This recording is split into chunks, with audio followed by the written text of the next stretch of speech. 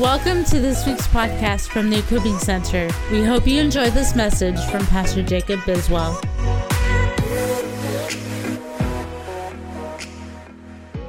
We thank you that you reign and you rule. We thank you, Father, that in you there is no shadow of turning. There's nothing hidden about you. And we thank you, Father, that you've revealed yourself to us. And we thank you, Father, this morning that we might catch another glimpse of you. That, Father, we would understand more fully your goodness. We would understand more fully your grace. And we would embrace the fullness of who you are this morning, God. We glorify you, Jesus, in this place. Amen. You can be seated. Greg, if I could get a little bit more in the monitors, that would be awesome. Hallelujah. How many of you are excited to be in the house of God this morning? If you will, turn in your Bible to Exodus chapter 3. That's where we're going to be this morning. Exodus chapter 3, starting verse 7. But I want to just kind of give a recap on where we've been for the past few weeks. We've been talking about regaining faith. How many of you have been in those moments where you lost faith over a matter because of disappointment? How many of you might currently be in that place where you're having to regain your faith stance? And so we've been looking at some keys to faith, and kind of in summary, as we wrap up kind of this series on faith, the way that God will ignite our weakened faith is that He will stimulate our faith and amplify it. He'll bring something along that we talked about called faith extenders, whether that's a prophetic word, whether that's maybe a picture, maybe it's a dream, maybe it's a scripture, but He will bring something along into our lives that will cause our faith to be amplified. And we're going to talk a little bit more about that this morning. And then last week we examined the importance of the mind in regards to faith. How you think is important. That what we dwell on, whatever's pure, whatever's holy, whatever is righteous, these things we should dwell on. And that's what we talked about last week. And the realization that the war we often face in our lives concerning faith is in our mind. That it actually has little to do with the outside circumstances. It has to do with how we perceive our circumstances. And that if we can change the way we think by the renewing of our mind, getting in the Word of God and getting the Word of God in us, that it will transform our thinking, that if we live by that principle, then we begin to view our circumstances differently. That's why Paul could praise in prison. It's why those who were being persecuted, it's why our brothers and sisters in Afghanistan who are under immense persecution can gather together in church, and yet people in America can't gather because of a little COVID. Now I think COVID's real. I've had friends die of COVID, but we have people around the world who are dying for their faith, and we have those in America who are afraid to go to church. And we've got to have a shift concerning our faith. COVID is real. Okay, I've had it. We know people who've died of it. It's real. So I'm not trying to minimize the reality of what people are facing with COVID. But what I am saying is that if we can't rise up in faith, and there it went. Wow. It's going to be a fun Sunday, y'all. This is what happens when I try to have props. But if we cannot face the lack of faith that we have, how will we persevere when real persecution comes? And so we've got to have a faith stance, and that's what we're talking about. Exodus chapter 3, verse 7 is where we're going to be. And the Lord said, I have certainly seen the oppression of my people who are in Egypt, and have given heed to their cry because of their taskmasters, for I am aware of their sufferings. So I have come down to deliver them from the power of the Egyptians, and to bring them up from that land to a good and spacious land, to a land flowing with milk and honey, to the place of the Canaanite and the Hittite and the Amorite and the Perizzite and the Hivite and the Jebusite. Now behold, the cries of the son of Israel have come to me. Furthermore, I have seen the oppression with which the Egyptians are oppressing them. Therefore, come now, and I will send you to Pharaoh, so that you may bring out my people, the sons of Israel, out of Egypt. Father, I thank you for your word this morning. And I thank you that it's alive, it's active, it's sharper than any double-edged sword, and it's active, it's living, and it separates. And Father, I thank you this morning that we might encounter your word in a fresh way. That, Father, we might regain our faith this morning and take a greater faith stance in this season. In Jesus' name, amen.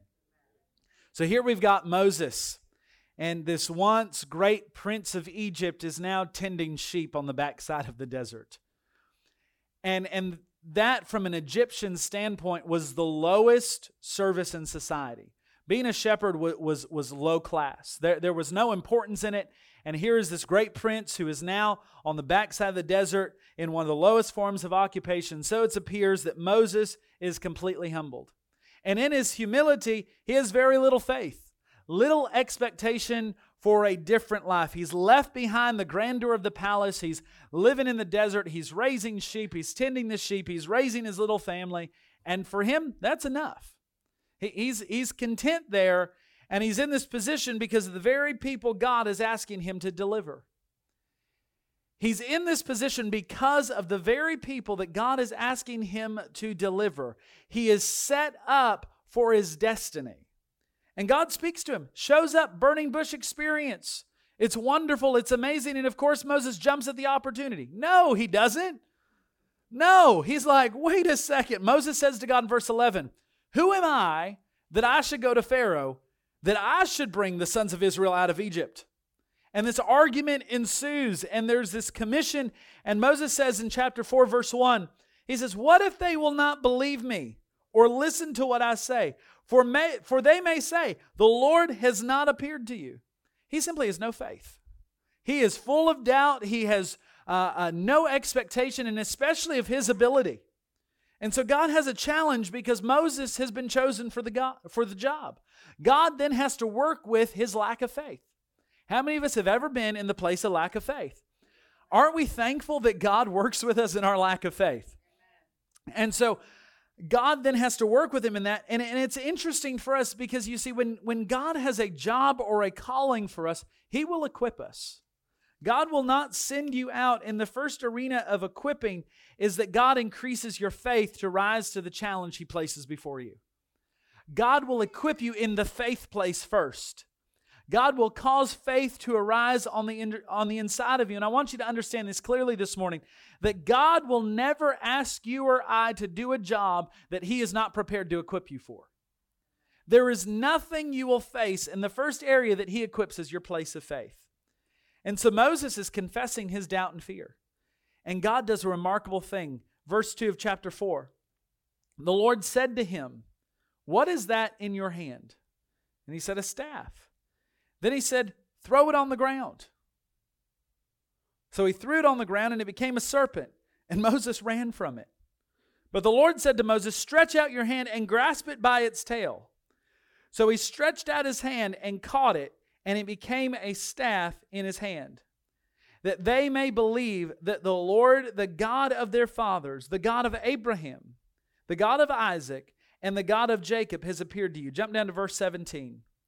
You shall take in your hand this staff with which you will perform the signs. Here it is. Here's the classic faith extender. God, through the staff of Moses, performs miracles for Moses to see, and that Moses would become very much a part of. It was a staff that he was commanded on numerous occasions to use to further perform miracles. He used the staff to turn the water into blood.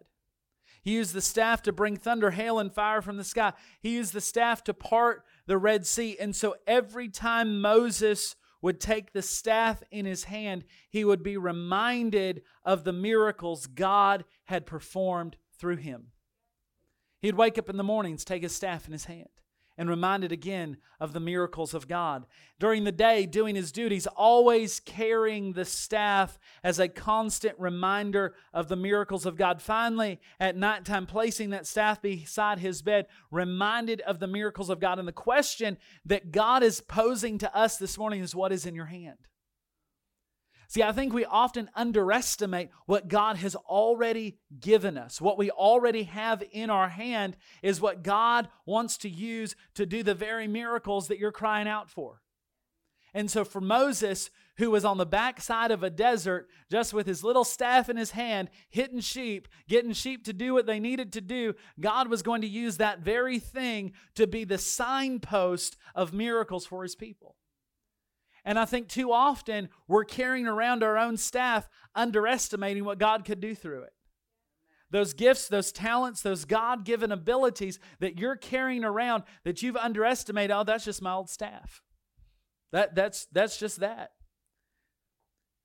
Made all the more powerful given that the staff, what had been simply used as a shepherd's crook, was now a miracle-working staff. And so the staff is a reminder, and each of us have our own staffs. If we would just look at what we carry in our own hands. For we all carry our own past miracles. We could go around this room this morning and testify of the miracles that we each have individually seen. Miracles that remind us of God's faithfulness to us in times of need. Past victories where God has come through us. Perhaps for some of you, the miracle was some financial miracle that God brought when you had a need.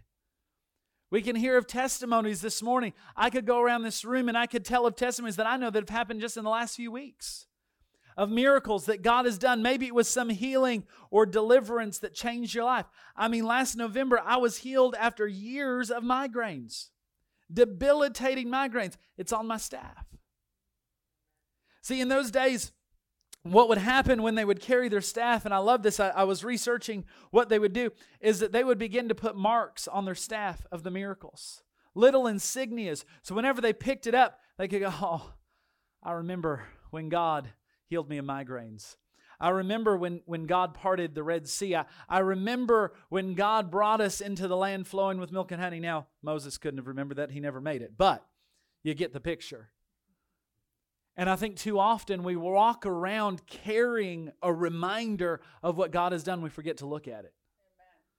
We become too familiar with the staff that we carry. We become too familiar because we're looking for the next miracle, we're looking for the next breakthrough, that we forget what God has already done. And if God has already done it, it sets a precedent that if He did it once, He can do it again. And God wants us to regain that faith stance this morning. He wants to do it with what you've already had. See, I think sometimes we think, well, if I just see the miracle, then I'll believe. If I can just see the next breakthrough, then I'll believe. And we forget of all the miracles that God has already brought us through. And when we remember the miracles that God has already brought us through, it actually gives us faith to actually see the miracle. See, some of us are looking for faith for a miracle when you've already got faith on the inside of you. Faith is the person of Jesus. Faith is found in Him. He's the author, which means He starts faith, and He's the finisher. Maybe it was a job that you got even though better qualified people had applied. But today you can look back and realize that God was faithful, performing a wonderful miracle for your life. And so our God, who is unchanging and ever faithful, will once again perform your needed miracle today. And with that remembrance of God's work in your past, your faith is once again ignited and requickened and extended to believe God for His miraculous intervention. Because it's all about perspective. Yes, Moses faced numerous challenges to his faith as he began leading the children of Israel, and yet there would have been many times he would have questioned the validity of the call. Yet all he had to do was once again lay hold of that staff, and as soon as his hands would touch it, his mind would review of the past victories. God, I remember when. I do that often for myself. It is one of my things that I do in my own devotional time, is I will recall the miracles. And they bring faith to believe again. I'll recall the miracles of when God raised people from the dead through my hands in Uganda. God, if you can raise people from the dead in Uganda, you can raise people from the dead here. I'll remind myself of the little girl in Mexico who had no arm, and God regrew her arm right before my very eyes. And so when I'm faced with uncertainties and when I'm faced with miracles that haven't yet happened, I can say, God, you did it once, you'll do it again. I couldn't have done it. I couldn't heal a headache on a fly, to quote Jack Coe. But God can. And so when I'm facing disappointment, when I'm facing things that I don't know how to do, I remind myself of the miracles. When finally the children of Israel had crossed the Jordan River into the Promised Land, God told them to do a strange thing. He told them to place stones behind them, stones of remembrance that they could look back on to remember the wonderful miracles performed to get them out of slavery. One of my favorite books is The Chronicles of Narnia, The Lion, the Witch, and the Wardrobe. And I love the movie. And I feel like they did a good job staying as close as they could to the book. But one of my favorite scenes in the movie is towards the end of the movie. If you haven't seen the movie, spoiler alert. But towards the end of the movie, the Pevensey kids, they're all grown up. They're now these kings and queens, and they're riding past, and they pass the lamppost. And Lucy says, I remember that. And all of a sudden, this memory, and they become familiar again with what happened. And then they come out of the wardrobe, and then, every child's dream dies because they can't get back in. But there was something that happened because there was a signpost. There was a memory that was triggered. For the children of Israel, when they built those stones, it was to be a remembrance place that when they'd pass by, oh yeah, that's where God brought us into the land flowing with milk and honey. That's where that happened. And for generations, when their children would pass by, they'd go, that's where mom and dad crossed over. That's where grandma and grandpa crossed over. And so it should be for the church, that we would have signposts in our lives and memories, staffs in our hands, that we could go, that's when it happened. That's when everything changed. That's when everything shifted. That's why they used to have altars in the church. Those old wooden altars, because it was a reminder of where God had encountered people. It was a reminder that that's where God had come through for His people. And I think too often we don't remind ourselves enough of the miracles that God has done. God has given us all our own memorial stones, our own staffs of remembrance. And one of the great keys to faith is to take time to rehearse those past victories, the past miracles, the past encounters with God. And in prayer, one of my favorite stories in the Bible is when David returns to Gilgal and everything had been wiped out. And his men are ready to kill him. And it says he turned aside and he strengthened himself in the Lord. And I've often said, I don't know what he said to the Lord in that moment. But I imagine it probably looked like, God, I remember Goliath. God, I remember the lion, the bear. I remember this victory and that victory. And God, these people, they want to kill me. But God, for your name's sake, give me direction that we may go and do what you tell us to do, because I know that you'll lead me into victory.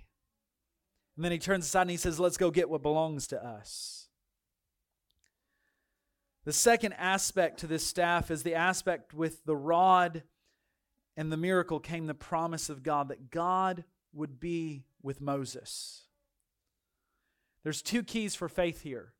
Remembrance of the past victories, but also the affirmation of the previous promises of God into your heart. The book of prophecies, the personal revelation, the dreams received. It's all important to reiterate God's word into your heart. What follows almost seems painfully simple and obvious, yet so powerful to our faith. We all need to spend times remembering what God has done for us in the past. It involves strong praise as we remember these victories. The Bible affirms that God inhabits the praises of His people. See, when we begin to praise, it creates a space for God to inhabit. Praise creates an atmosphere for God to inhabit. So when I begin to praise, I begin to welcome in the presence of God. The Bible declares that in the presence of the Lord is the fullness of joy. And Nehemiah says that the joy of the Lord is your strength. So when I get into the presence of the Lord, I become strong. My praise becomes a seat for the presence of the Lord. So if I'm lacking anything, I can get into praise. I can get into worship. And then God begins to inhabit. And I begin to become strong. I begin to experience the joy of the Lord. And the joy of the Lord becomes my strength. And all of a sudden I have weapons to begin to war with. I begin to be able to fight my battles that I couldn't fight previously, because it's only through the strength of the Lord. It's only through the strength of the Lord. I can't fight in my own strength. But where I'm weak, His strength is perfected. Where I'm weak, His strength is put on display, one translation says. And so when I begin to praise, I begin to create space, and my praise becomes a weapon. And it's in the remembering of the victories. It's in the remembering of that my praise begins to take shape, and I can begin to fight my battles again. And I can begin to believe God again, because praise is one of the greatest weapons that we as believers have. Once an awareness of His nearness comes, quickly our attitude begins to change. God is here is a great faith builder. And praise for past promises is the second thing. Same thing as above. But faith is very much a partner to our confession. Turning your Bible to Mark chapter 11. Mark chapter 11. And this is where we're going to begin to close this morning. And I'm not a lying preacher. When I say I'm going to close, I mean it.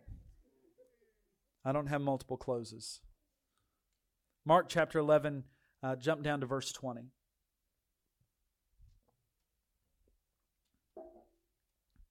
And as they were passing by in the morning, they saw the fig tree withered from the roots up. Being reminded, Peter said to him, Rabbi, look, the fig tree which you cursed is withered. And Jesus answered, saying to them, have faith in God. Truly I say to you, whoever says to this mountain, be taken up and cast into the sea, and does not doubt in his heart, but believes that what he says is going to happen, it will be granted to him. Therefore I say to you, all things for which you pray and ask, believe that you have received them, they will be granted to you. Faith is very much a partner to our confession. God is wanting us to change our confession, to begin to speak in agreement with His Word. He wants to change the way you think about what you carry. For some of you, you've been looking at your staff. You've been looking at your gifts, and you've just, I don't have anything. Moses had a stuttering problem. He'd killed a man, and he hung out with sheep all the time.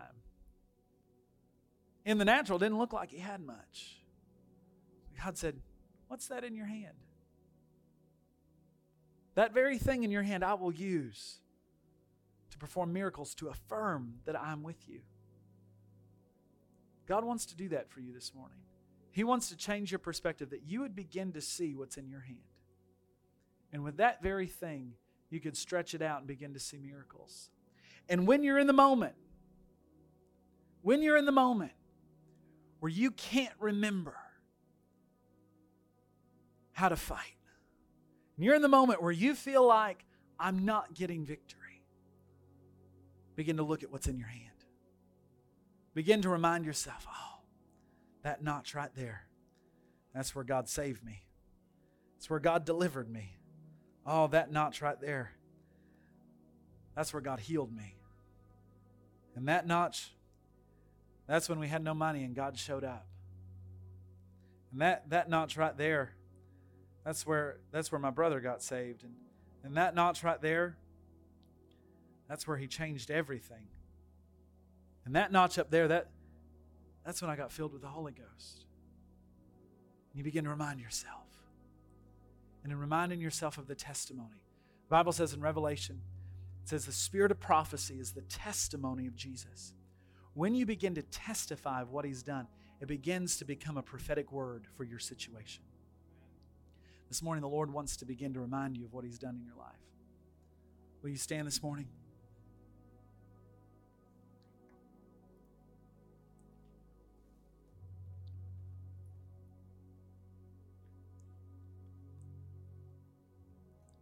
I try not to do this sometimes, but because I don't like to freak people out who haven't been here before. But all throughout my message, the Lord began to speak to me about the two of you. Do you mind if I prophesy over you this morning? I felt the Lord say that you've been in a valley season of transition. And that in this valley season, you've been in a tension between two worlds. One where you were familiar with everything and you thought you had a grasp on what life was. And then transition came and you're seeing a new mountain, but you're not sure how to climb it. And you're not sure how to ascend this hill because what the tools that you had in the last season aren't familiar anymore. And the Lord says that I'm going to begin to download to you strategy and vision for a new season on how to ascend the new mountain. You're much like Joshua and Caleb who have declared, give me my mountain because where we were before, we can't live there anymore. You're in this transition season. In this valley season, people have misunderstood your transition. And they've tried to assign labels to your transition. But the Lord says, I'm in it and I'm going to move you. And I'm going to bring you up the new mountain. And I'm going to give you strength for it. And I'm going to give you clarity of mind for it. because there's been a swirling around you. But the Lord says it is a new season for a new mountain, and you will ascend the hill of the Lord. Father, we thank you for your presence this morning. I thank you, Father, that in seasons of difficulty and in seasons where we lack faith, we can be reminded of what you've done. And Father, I pray this morning that for every person who is lacking faith this morning, that Father, you would infuse them with hope. You would infuse them with hope. If you're here this morning, you've never made a decision for Christ. You've never chosen to follow Jesus this morning. It's the greatest decision of the human life is to make Jesus Lord. A couple things you have to do. You have to repent of your sin. And in repenting of your sin,